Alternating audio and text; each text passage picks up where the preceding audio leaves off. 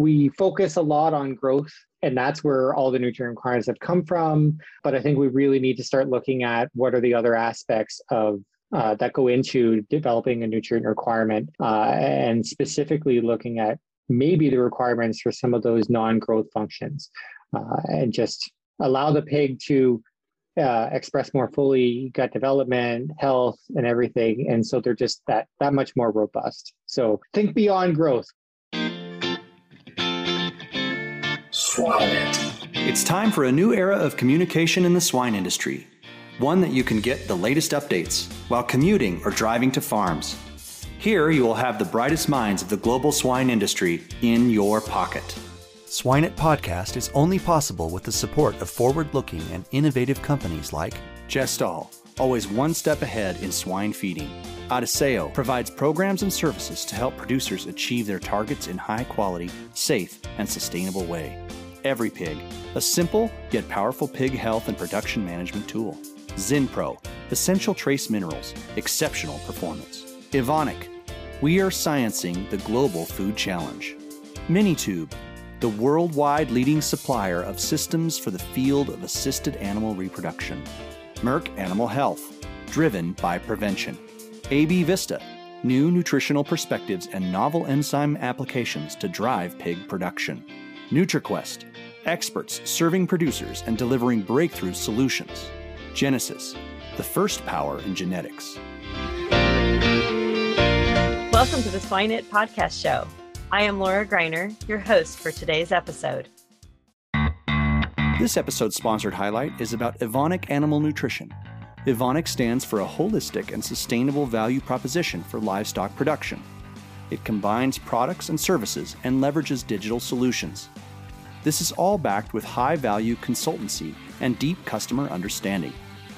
Evonik turns science-based efficient nutrition, sustainable healthy nutrition, and precision livestock farming into value for customers and consumers.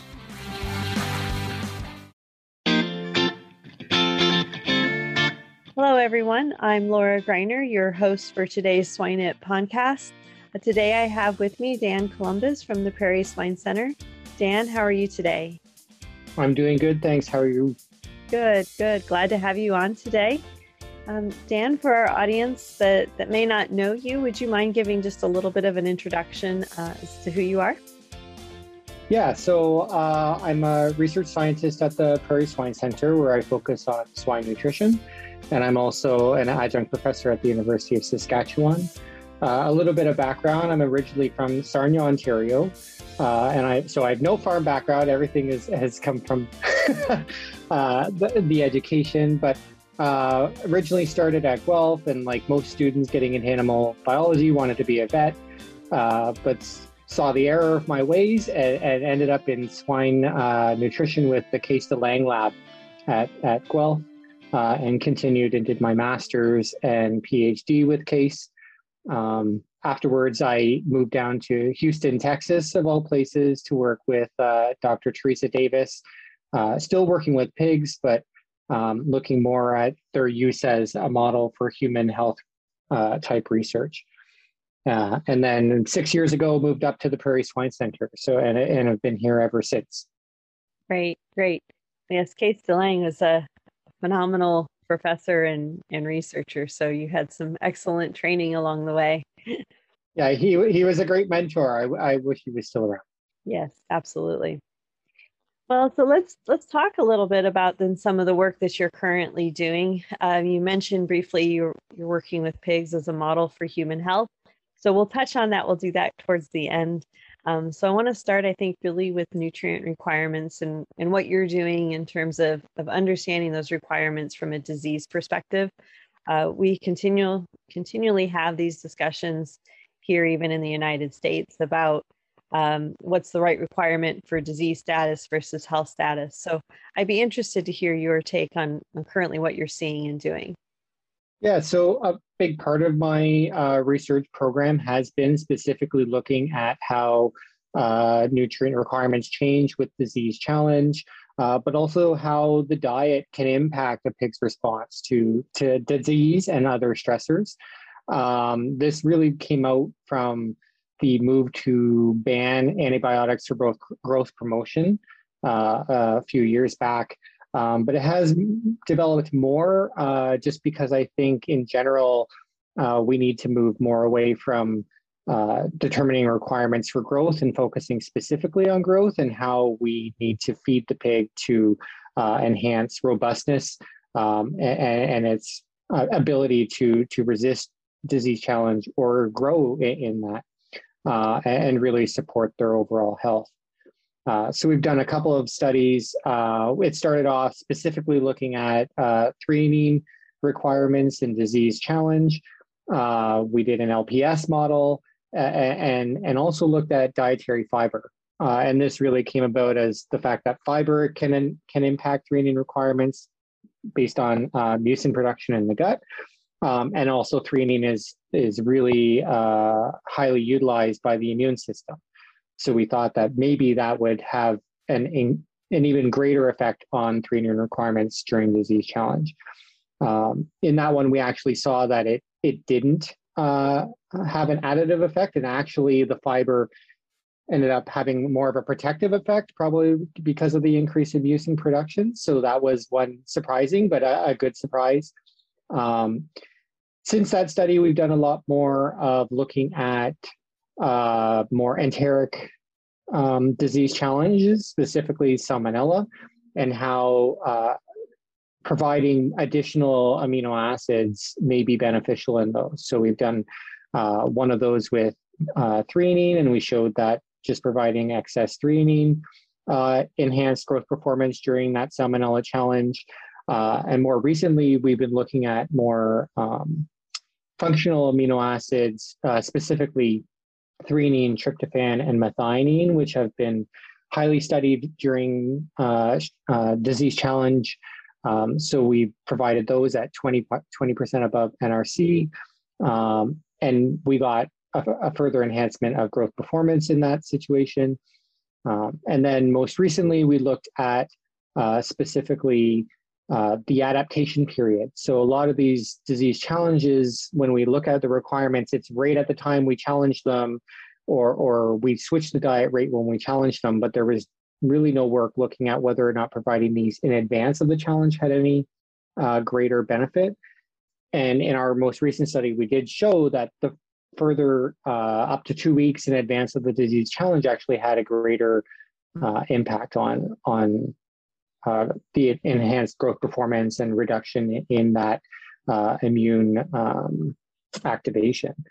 So some interesting stuff coming out and how we can impact this, but the overall goal is simply to provide one additional tool that we can use without those antibiotics that may be able to enhance pig health and pig growth and that enhance the bottom line for the producers, right?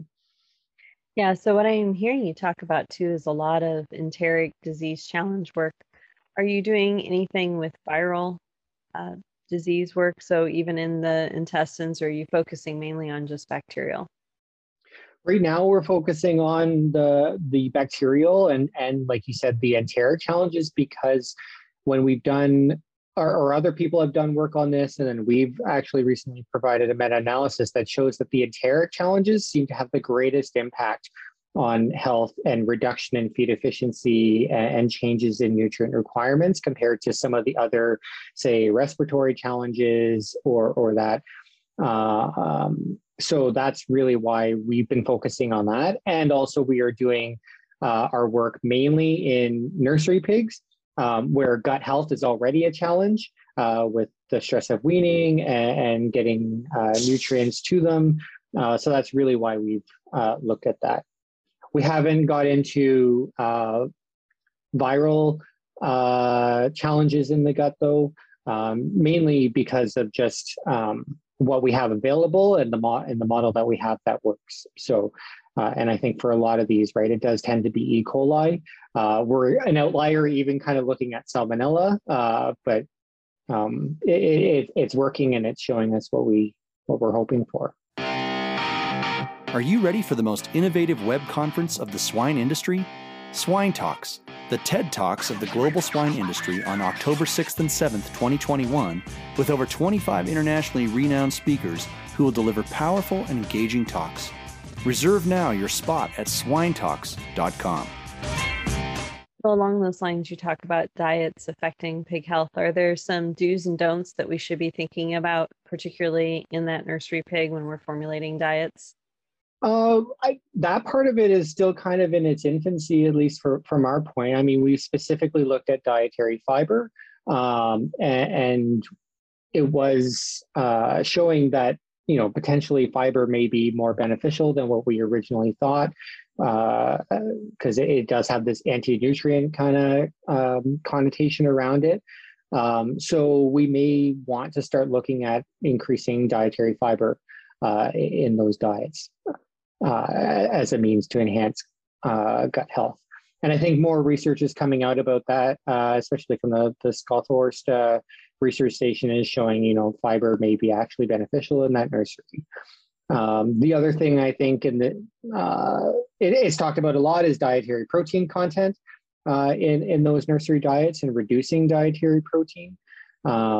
We've looked a little bit at that, and specifically looking at ways to, keep protein the same, but maybe adding something to the diet that reduces its effect. So we specifically look at high protein, but then high fiber. So give those bugs and something else to focus on fermenting instead of the protein. So we had some success with that, but not a lot.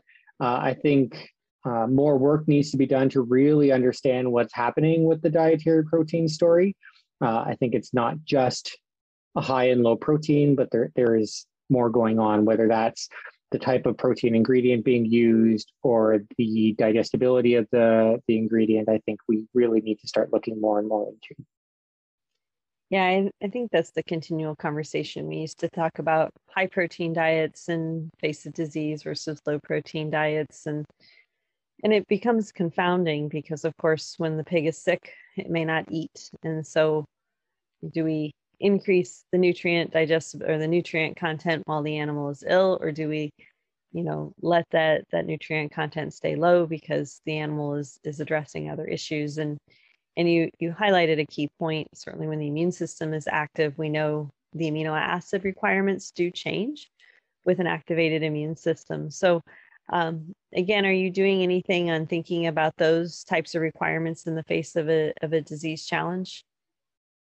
Yeah, definitely. I think that's going to come up. We focused on amino acids specifically, but obviously energy is going to play a big role in that as well. And like you said, you brought up a good point. They eat less when they're sick, right? So you can make the argument they eat less, so they're not going to grow as much. So why would we adjust anything? But I think it's that those ratios for the requirements are likely going to change. And I think that's where we've seen it with the amino acids, where when we talk about ideal protein, it's specifically related to growth for the most part, right? And we can't assume that we're still feeding for growth in a sick pig. And so things like all the amino acid ratios to lysine, I think the lysine ratio to energy is likely going to change in those situations in order to support different processes within the animal. Yeah, it's very interesting. So another thing that you're doing some work on, of course, would be some mycotoxins. And mycotoxins, of course, are something that we are dealing with more and more frequently. I would say in the 15 years that I've been formulating diets, we used to never talk about mycotoxins, and now it's rare not to talk about mycotoxins. So what's some of the work that you're currently doing with mycotoxins? We actually recently, or over the last couple of years, have looked at specifically mycotoxins and deoxynivalenol in grower finisher pigs. And we went that route because a lot of work is done in the nursery phase and not very much in the older pigs. The other thing we wanted to do is look at it long term. So a lot of mycotoxin studies are done and they're over 3-4 weeks, and then you see if you have an effect or not, and then you move on. Whereas we really wanted to look at the long term. So 6 weeks to the one study we did was 11 weeks long that we were feeding these. And then we actually didn't look at any additive or anything to mitigate. We just wanted to see specifically if the pigs could adapt or adjust to having mycotoxins in the diet. So for that, we ran 2 studies. The first one was a finisher study, so starting at about 75 kilograms all the way to market. And then the second one was grower finisher, so 35 kilograms all the way to market. And the pigs received either a control diet or 1, 3, or 5 ppm DON in the diet, and they stayed on that diet the entire time. So we never took them off. They got DON the whole time. And what we found was, as expected, when you first give DON, the intake will go down and growth performance goes down. But in both situations, after about 3 to 4 weeks, the intake recovers and the growth recovers, and then they're growing as you would expect. They never recover from that loss in body weight though. So when we marketed them, they were anywhere from 3 to, I think it was 8 kilos lighter than their control or 1 ppm counterparts. But at least the tool is there now, and the information is there, that if producers are like, well, I'm going to get this hit on performance, but if I could keep my pigs a week longer or whatever, then it might not be that bad. The one good thing is that we saw there was no effect in any of the pigs with 1 ppm DON. So at least when it comes to the requirements of kind of the maximum level, that seems to be justified. So it's really, looking at above that 1 ppm and what adjustments you may need to make. Mm-hmm. And I think that's a very good point. We've talked about that for many years, and particularly in sows, being able to tolerate a greater level of DON in particular compared to obviously a nursery pig or even a finisher hog. But I've heard that as well, that the pigs do seem to adjust. It's just a question of how much you're willing to give on that loss in particular, and then how long can we, from a welfare perspective, wait for the animals to eat and recover, right? So along with that, though, one of the things that we continue to hear in the United States is, well, it's not just DON or vomitoxin that comes into the grain. It's usually multiple metabolites and various versions of other mycotoxins. And so have you looked at any studies where you're bringing that in combination with maybe a zearalenone or a fumonisin? And does that change that response? We haven't specifically looked at that. Mycotoxin work is incredibly difficult to do when just trying to get one, especially when you're looking at naturally contaminated feed, let alone tried to get the levels of another one in there at the same time. I know there have been some work that's been done by other groups, and there does seem to be kind of a synergistic effect with some of these mycotoxins where you have multiple contaminations, and they can further or cause a further reduction in performance or other effects that we necessarily didn't see with just DON alone. For instance, we didn't see basically the immune or health effects that we would have been expecting with just DON. So whether or not the previous studies that have seen that is because there was another mycotoxin present. The benefit is that, or I guess the one good news story is that some of these adsorbents and other mycotoxin mitigants seem to work against some of these other mycotoxins, whereas they don't with DON. So at least you might be able to add something to the diet that can maybe eliminate 1/2 of your story. We specifically focused on DON because it is the most prevalent, and it does seem to be at the highest levels when to the point that you would have to do something in your diets versus some of the other mycotoxins, which happen a little bit more frequently and may not be at those high levels. Mm-hmm. And I think that's a very good point. We focus on DON because it impacts all phases of production equally, right? Even though the levels might be different from a nursery to a sow in terms of tolerance, it affects them equally. We generally don't get too concerned about zearalenone in a nursery or in a finishing operation compared to in a sow operation. So I think obviously working on Don is a good starting point. And I'd be interested to hear what your work continues to show. I think there's a lot that we can do. Certainly years ago, we used to talk about how we maybe changed even some of our amino acids because of the response that vomotoxin elicits from a hormonal aspect within the brain, right? We changed the brain biochemistry. So should we change the amino acids that also influence that brain biochemistry? But I haven't seen a lot of work on that recently. So I think, as you continue that work, I'd be excited to hear what you see. Yeah, you bring up a good point too, right? With the changing and the requirements in that. And one of the things that we were wondering is, if you know that the pigs are going to be eating less for a period of time, do you change the nutrient density of your diet to account for that? It would be interesting to get that work done. Maybe I can get money to do it in the future. But yeah, I think it's now that we have that information that they can adapt, how do we maybe minimize that effect? Well, the last thing I promised that we'd come back to, of course, is talking about how you're using pigs as a model for human health. Can you share a little bit about what you're doing currently in that area? Yeah, this obviously started with my postdoc work down in Houston, where we were looking at how specifically leucine can improve lean gain in low birth weight pigs. And so I've kind of taken that interest with me to prairie swine. And because it has that effect, low birth weight is not just a human health issue, right? This is also something that we're seeing more and more in swine production, and the increase in lower birth weight pigs with this increase in litter size. And how do we feed these pigs, or how do we support them so that we don't lose them, or that we can still get them to market. Specifically, one of the things that we've been looking at is trying to characterize those low birth weight pigs. And it's when it comes to the metabolome or even the proteome, right? So what is it that makes these pigs respond differently? Is it just they're small, so they're always going to grow slow? Or can we do something, find a target in there that maybe some signal isn't working as well as it does in a normal birth weight pig, and we can adjust the feed to account for that. So that's really where we're sitting at now.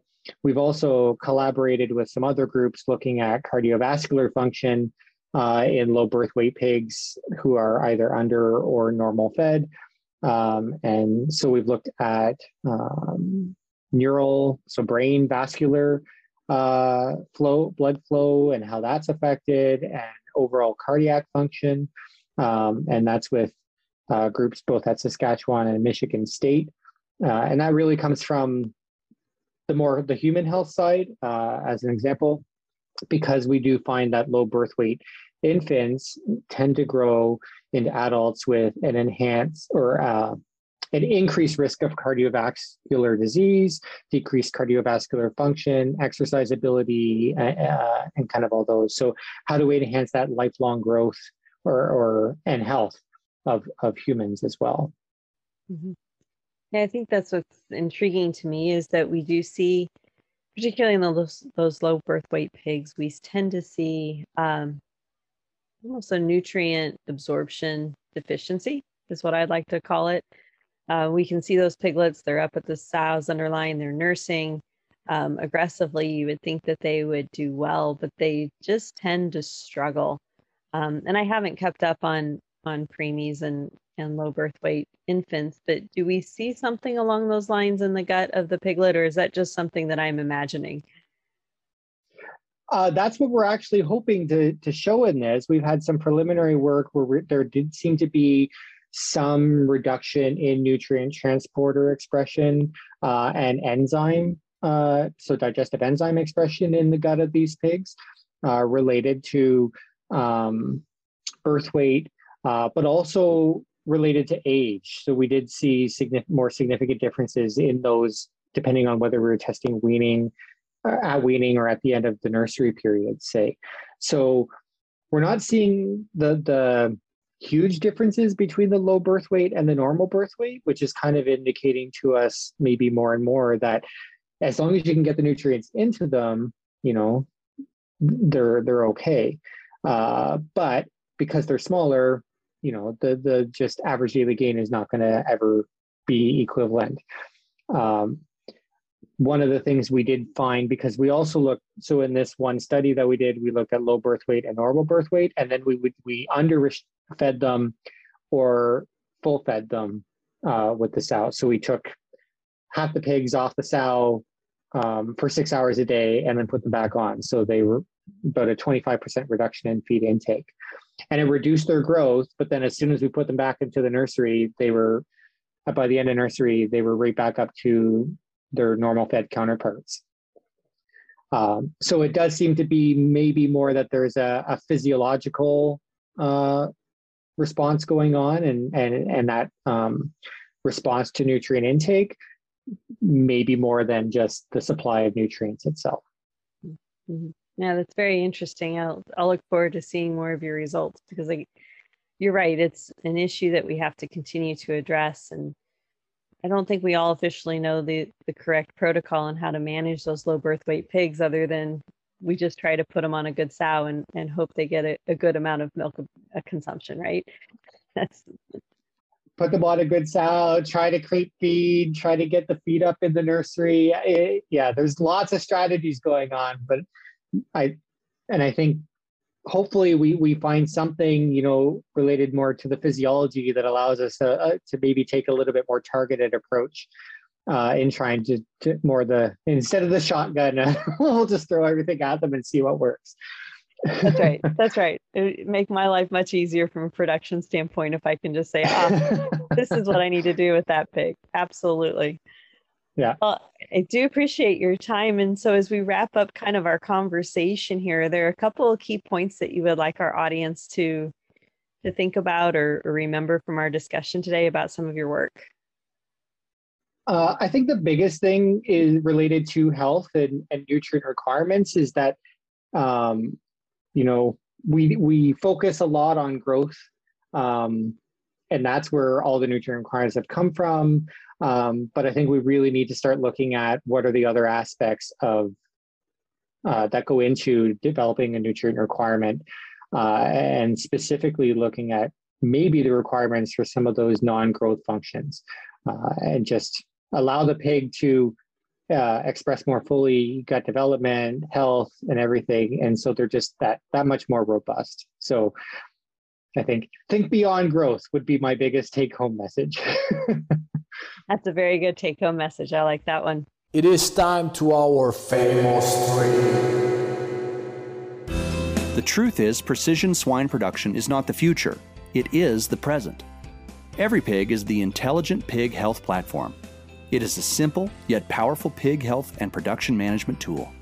Request a free 20-minute demonstration at www.everypig.co/swineit. For knowledge and news from the global swine industry, access our partner, thepigsite.com. Well, so as you know, we tend to wrap up our podcast with a couple of key questions that we ask all of our guest speakers. So the first one I'd like to ask you is, what is your favorite swine resource book? I think for me, it's maybe too common, but NRC is the biggest one for me. And that's just because we are, constantly testing those requirements and how they can change and everything. So I think it's a good starting point, but also a good point to bring where does research need to go to maybe fill in those gaps. A little bit less of a technical one would probably be the amino acids by Guya Wu, and that's because I'm an amino acid nerd.